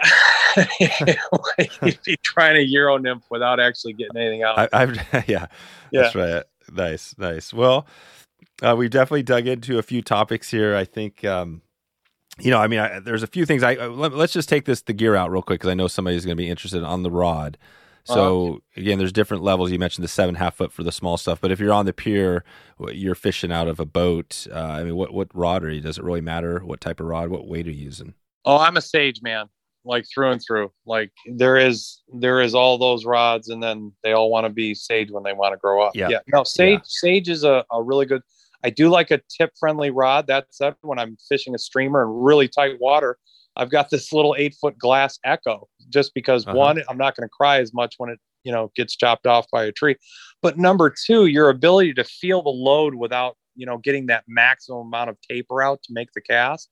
Any rod that would give you load awareness inside of a 20-foot back cast, that's kind of the rod for that quarter. Now, do I like the 9.5-foot rods, generally speaking, for any place that I might use a roll cast? Absolutely. So on the Pere Marquette, it's really tough to get away from the 9.5. Do I like the 10? No, because then you get wrist fatigues, you're losing hook set potentials and all that other stuff. But between steeple casting, the mouse casting over the grass, the ability to roll cast, these are all bonuses and there is one more bonus.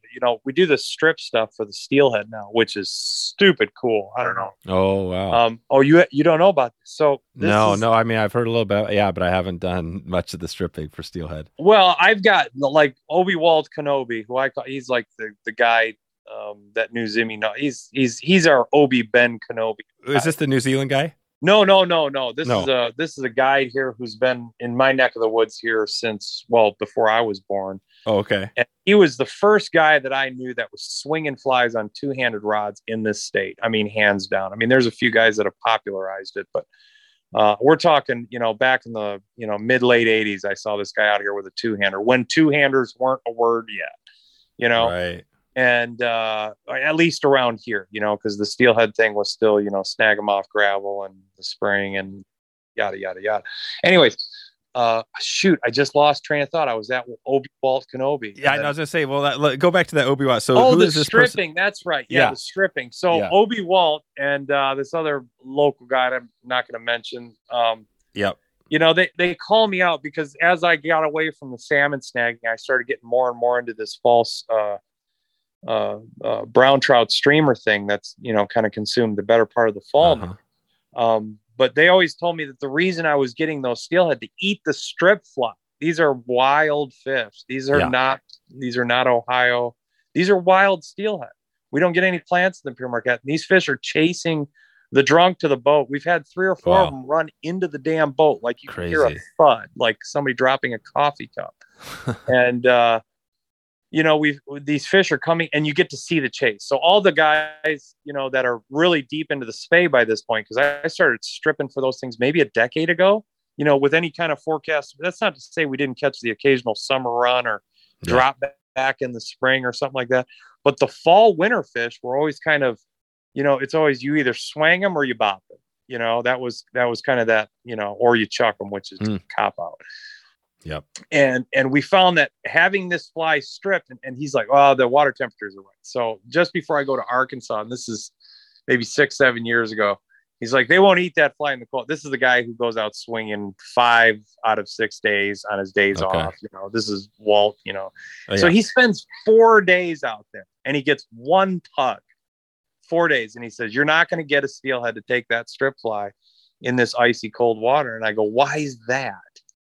And he says, well, they just don't chase fly. And I go, well, why do they eat, like Hottentots and Mep spinners then? Right. And I see this kind of weird, kind of flustered, well, it's doing a lot more than you're flying. I go, let me show you something. And we get in the boat. This is 2 days before I'm getting in the car to go down to Arkansas with this big group that I host down there. And we get in at McDougal's and there's slush floating down the seam. I mean, it's like so icy. There's slush, there's cotton in the seam, right? I'm like, is this cold enough for you? He says, you ain't going to get shit to move in this thing. And this other guy in the back, the other naysayers in the back of the boat going, there's just no way. There's no way. We get 3 bends down, and I had one come up off the starboard oarlock.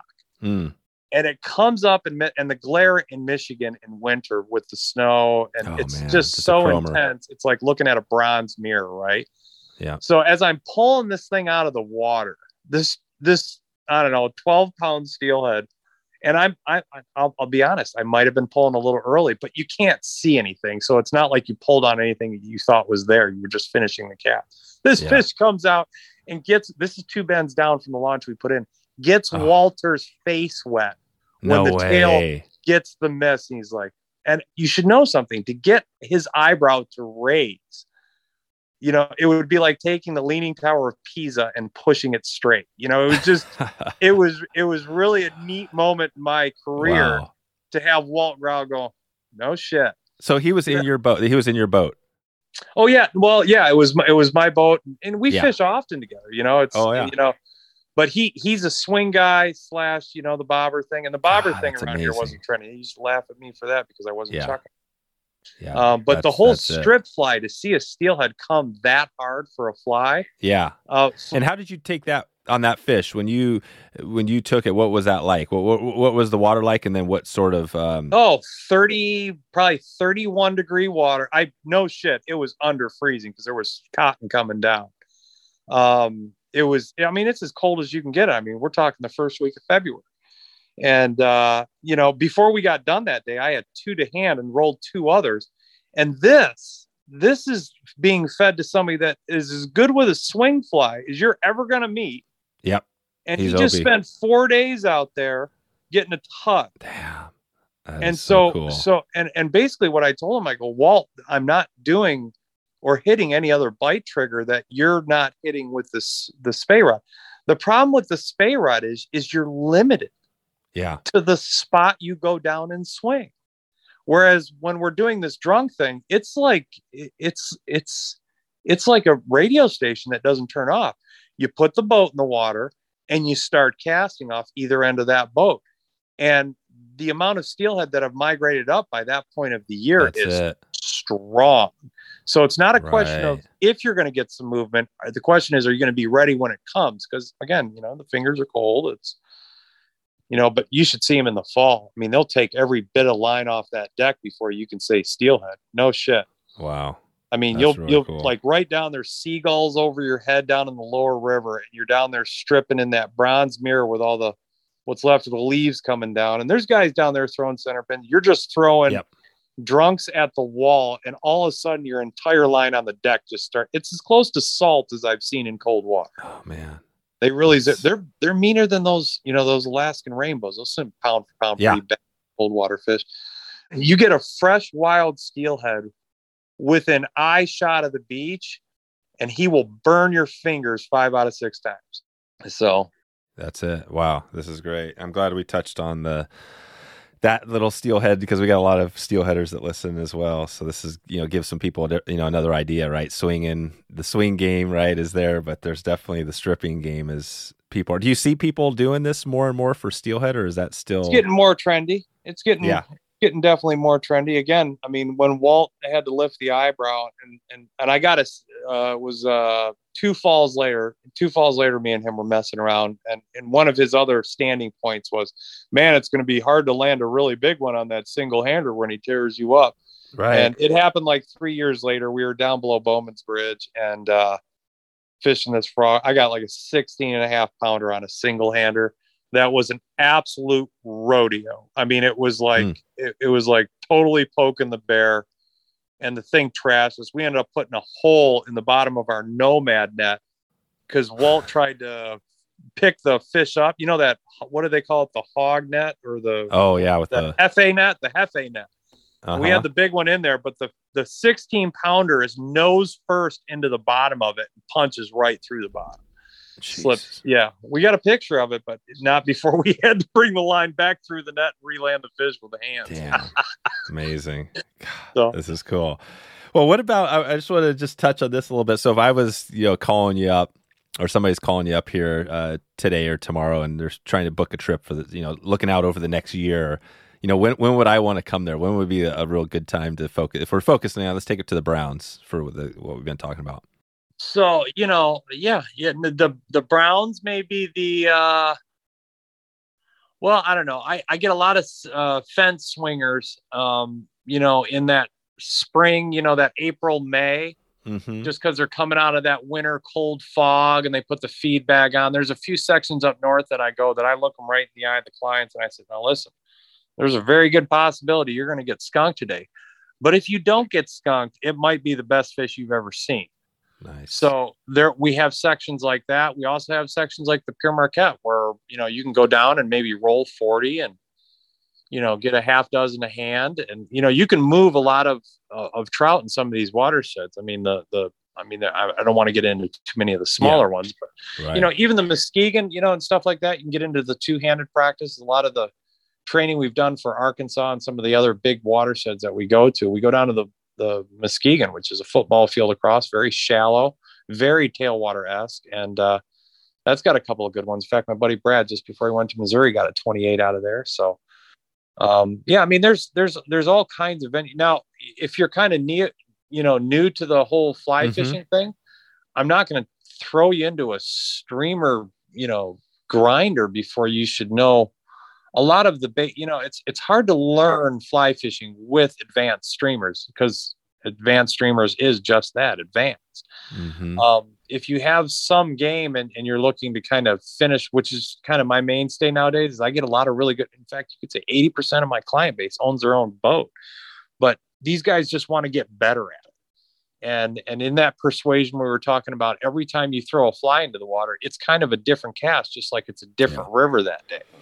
And I mean, it's more the mindset that you want to give somebody, not some kind of, preset, foundation of this will work anywhere you know. Right. No, that doesn't. Yeah. What you're trying to do is be adaptable. Every time you come up to a river, look at it, draw from it, look at its color, its flow, the size of the fish that you're targeting, even what the forage is at that particular season. And you plug it all in and you make 3 educated guesses. And at best, it's still witchcraft, but it works more often than it doesn't these days. So I guess the more witchcraft you get, Yep, and you're learning. That's right. And then you're banking it like you said, every day you're banking a new, little something piece new. of data, right? Yeah. Plug it in. Yeah. Plug it. That's it. Well, before we get out of here, I want to touch on something we kind of talked before we got going, and it's this, the blacklist, right? This is kind of interesting. This is kind of we're turning the table here. This is more on client. Well, I guess we're talking about clients. If I was going to come up and fish with you, maybe I would. Maybe I might. You know what I mean? I doubt if you're going to make the blacklist, Dave. I really doubt it. I mean, you got to. You got to be pretty hardcore. So who is making this blacklist? So you got a few people over the years. You're guiding all these. Yeah. Yeah. I mean, we're service. This is a service that we're selling. So it's not like some product. At some level, we have to have this really long fuse for everybody that gets in the boat. Typically the blacklist is either somebody that, doesn't like paying deposits, Oh, right. Somebody that maybe calls you out for not knowing something that you know full well they have no idea what they're talking about. Wow. Yeah, geez. And those are just a few, and I've had a few, medical things, like where I had a guy that, wasn't, he was a certain persuasion. He was an old vet, and he's a nice guy. He's just, if he's not medicated, he could become, that's right. hide, Yeah. So, as far as the blacklist, I don't really like talking about the blacklist, but, there's 13 people. Yeah, exactly. 13 out of how many people have you guided, do you think, in your years? Oh, that's creepy. I don't know. So that's more like an algebra equation than yeah. Thousands, I don't, yeah. I do know I've been guiding. This is my 32nd year of guiding. And I haven't really done anything else with my adult life. I didn't go get a normal job, and I say that, just because on this blacklist, I think there's definitely guides that listen to this, this program are going to be listening to this. And I think especially maybe for new guys to realize, I remember when I guided, I struggled at it because, I probably wasn't the best person for the job and things like that. But I can imagine you get one of those people on there, and it might, if you're early on, maybe set you off and be like, wow, am I the right person to do this? This is tough, right? But for you, what you're saying is that it's a very small percentage of people over the years. Yeah. And, you could throw a lot of that sometimes even at chemistry. I've seen plenty of really good fishermen that seem like they're all in the same shit together. They share a room together, though, and it's like water and electricity. I would tell anybody that's trying to build their client base to keep a longer fuse than maybe I have to nowadays, just to allow that person to maybe kind of get right with it all or not, and I've been, when I was younger, I'd give them 2 or 3 trips to kind of, I'm not saying I need them to make me, this is their day on the water, not mine. You know what I mean? That's the bottom line. But as soon as you don't make it fun, and I'm trying to bring you back into the fun world, it's like the guy that has tantrums because he lost one. I mean, I'm not talking just like, oh, I'm bummed that I missed that fish. Oh, that was a good one. No, yeah, I'm talking that. No, I don't need him in the boat again.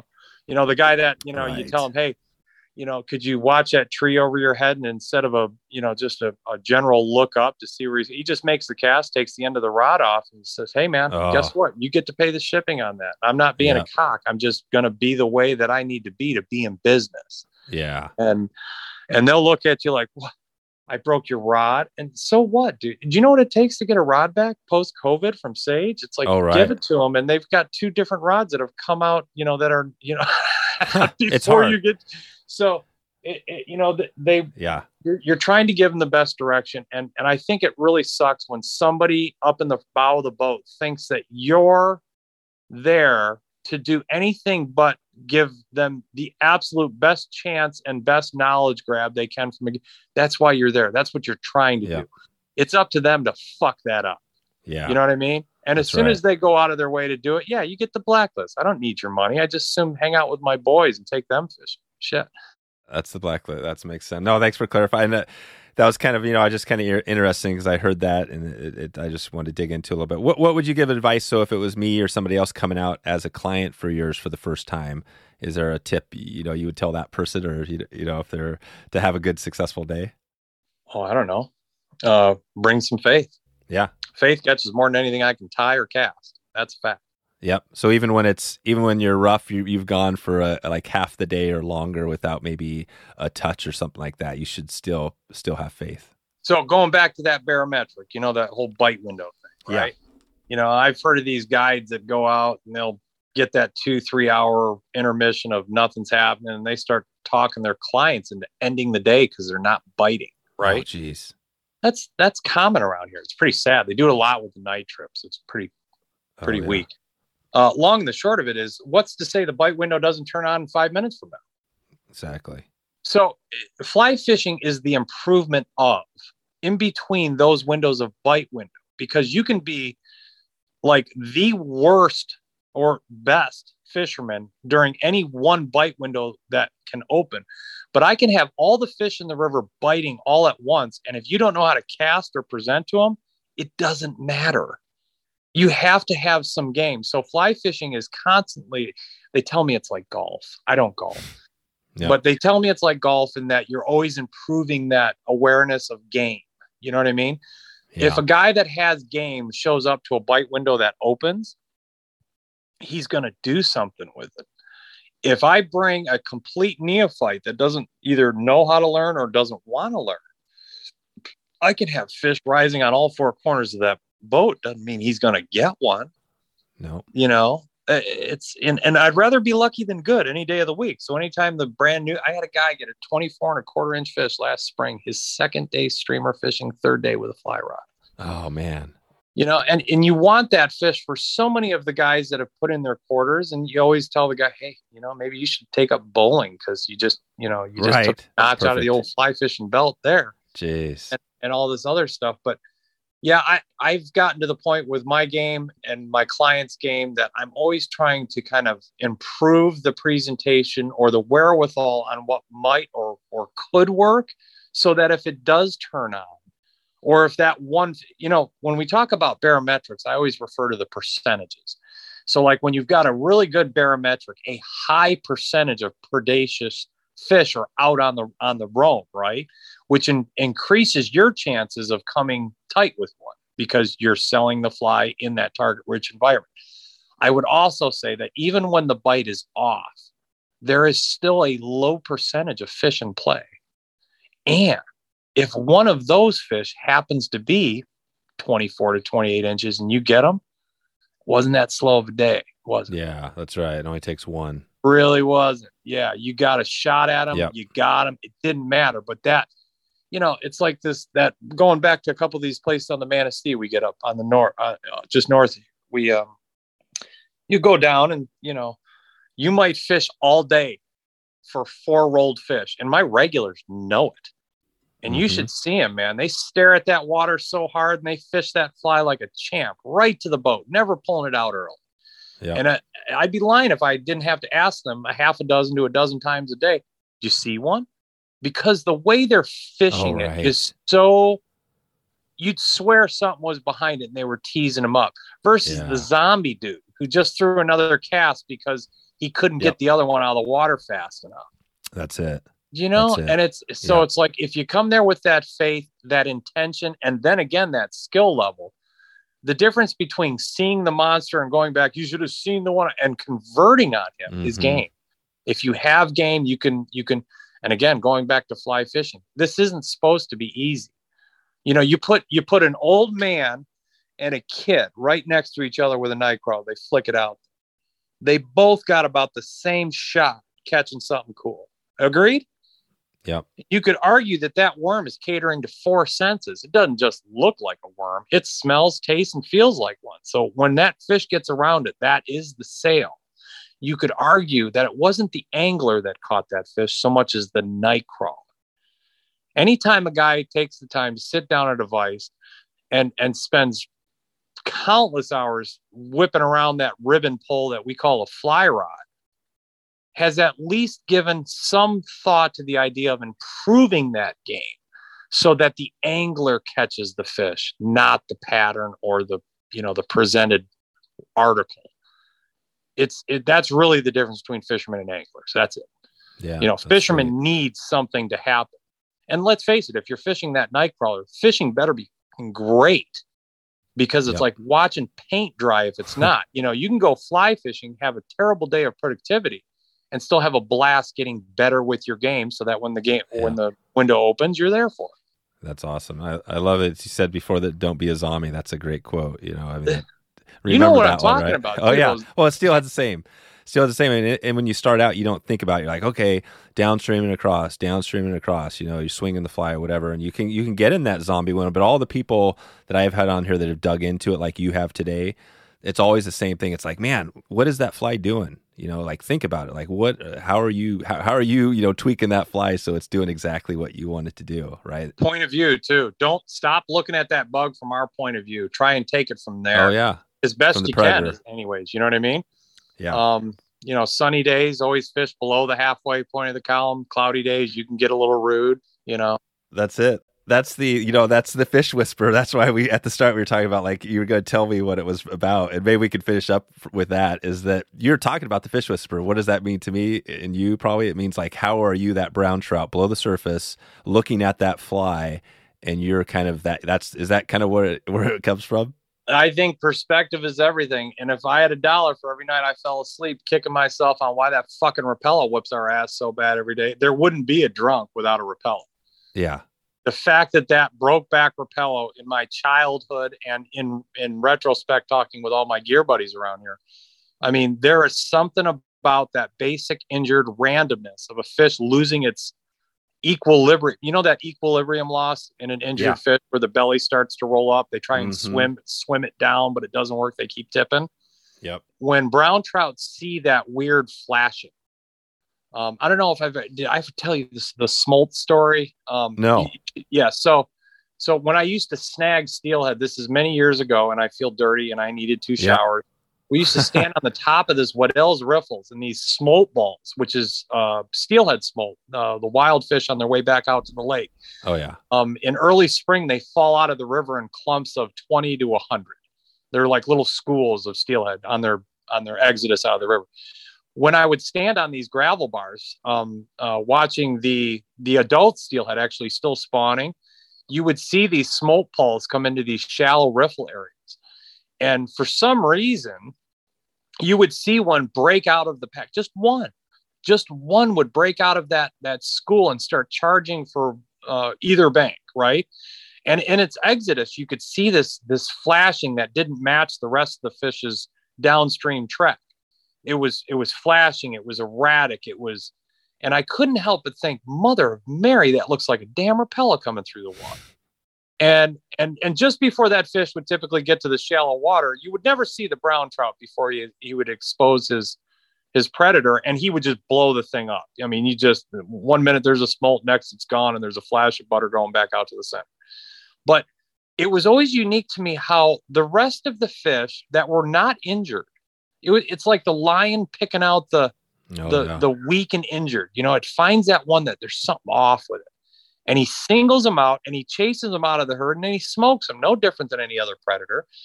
But it was neat to me to see that the other smolt never reacted. Oh, right. It was like, and so that injury, that inconsistent, random flashing of that off equilibrium of the belly of that fish trying to tip itself over, which it doesn't want to do, but it's off. It's wrong. That brown trout looks, whether or not he's feeding or predating, it doesn't matter. It's his fucking job. Yeah. And so if we could make more patterns that keyed that, you wonder what the baseline of why they hit a MEP spinner. Go ahead and tell me that thing looks like a minnow or an insect. Good luck with that. No, what they're doing is they're getting inconsistent random flash in a washing machine cycle kind of way. Yeah. It looks like a wounded. That is it. A wounded. It's the prey predator relationship. Essentially, it's no different than like you're saying, any other animal. No, and it was always fascinating how that rest of the ball never reacted to the brown, but the injured one freaked and spooked. Yeah, I still think about that a lot. I do. So love it. Anyways. All right, Tommy. Well, that's, I think we've gone over and above, and we're, over delivering on the information today. So yeah, you want to give a heads up, just kind of coming for you the rest of this year, anything new with, any trips or anything you want to give a shout out to with your business? Shit, I don't know, Dave. Yeah.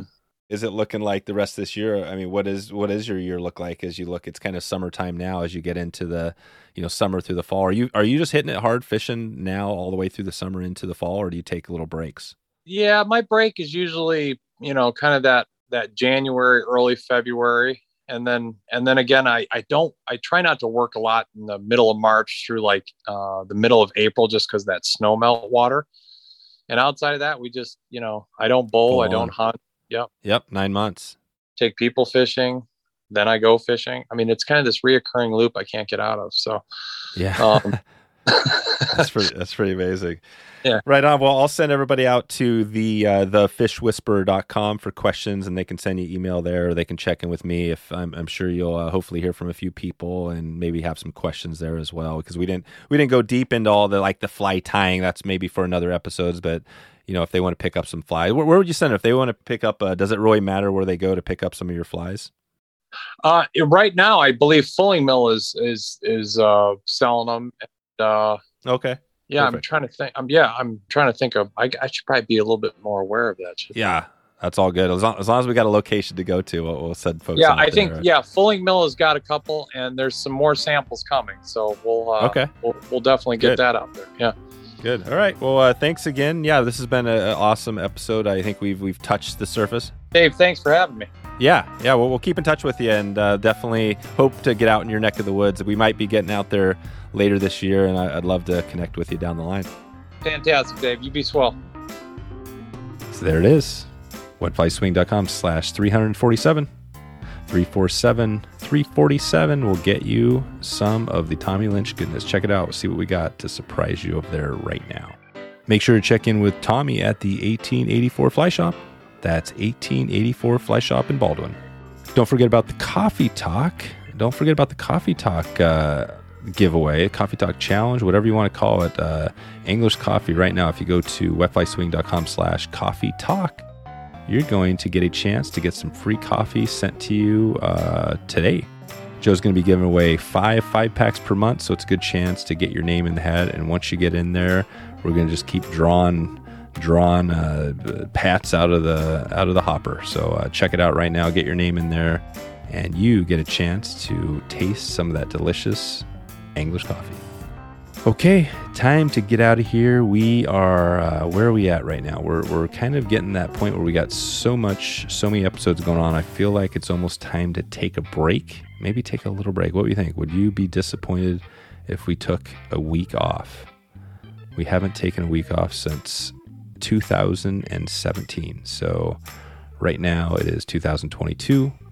And I would be curious to hear what you think. Would you be disappointed if I just came back and next week, after this episode, there was not a new episode, and we just took a break and just it's that deep breath, right?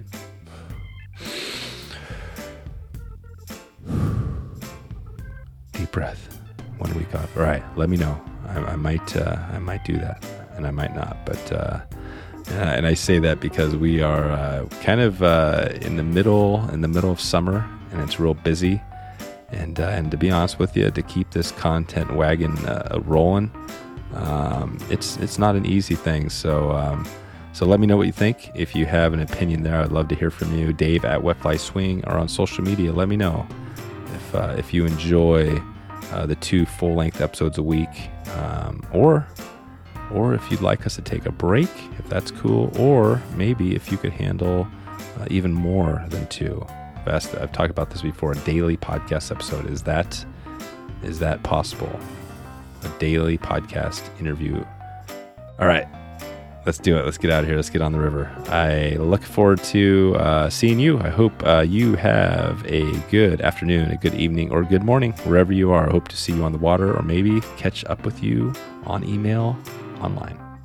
Thanks for listening to the Wet Fly Swing Fly Fishing Show. For notes and links from this episode, visit wetflyswing.com.